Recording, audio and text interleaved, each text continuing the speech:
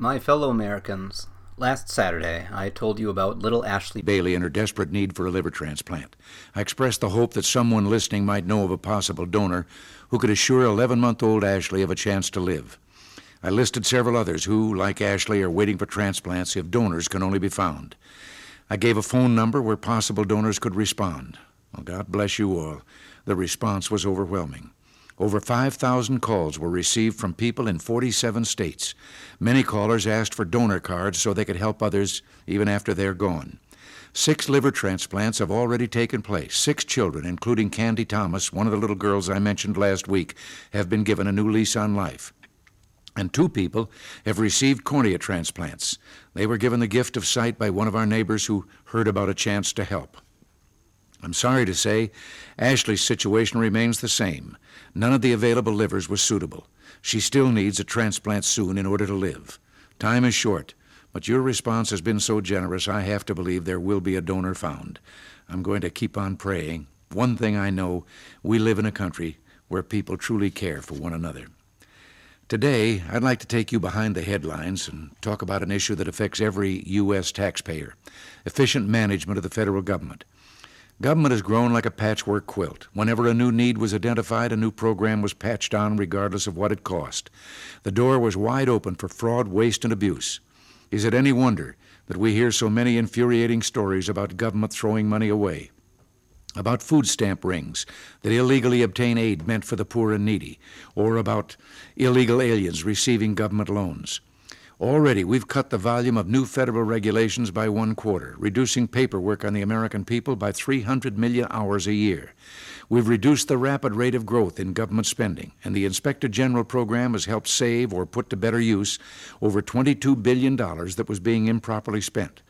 In the Defense Department alone, our efforts have saved or put to better use $16.1 billion, and the department's 18,000 auditors and investigators have my full backing in their continuing fight against the fraud and waste typified by the recent $916 plastic cap purchase.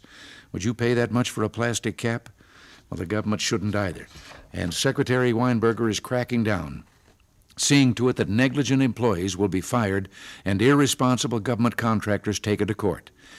Those horror stories you've been seeing and hearing about scandalous prices that we're paying for spare parts are the result of our own investigations and represent the findings of more than a score of Defense Department Inspector Generals.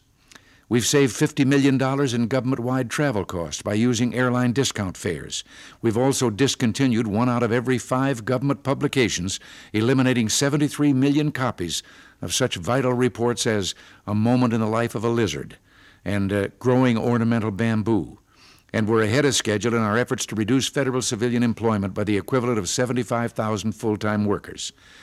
This coming week, I'll bring my senior appointees together at the White House to continue an ambitious program to upgrade management of the federal government. Our long-range goal is to overhaul the entire administrative system. I call this effort Reform 88. It's a big job. Our government has over 2.8 million civilian and 2 million active military personnel in over 22,000 buildings, using 19,000 computers, 330 differing financial systems, and 200 payroll systems, and there's never been an effective effort to manage this growing administrative monster.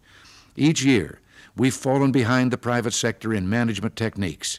Well, we're bringing this to an end now. Reform 88 is geared to get results. Over a 6-year period, it'll save the taxpayers or result in the better use of tens of billions of dollars. That could mean as much as the equivalent of nearly $2,000 for the average American family. And these savings won't be obtained by cutting help to the deserving, but by eliminating waste and inefficiency. For example, in debt collection, where the government is owed over $280 billion, we'll be using modern methods to ensure that federal loans are paid back. You may have heard about the individual who obtained 10 housing and urban development loans and defaulted on all 10. Well, in the future, deadbeats like that will be headed off at the pass.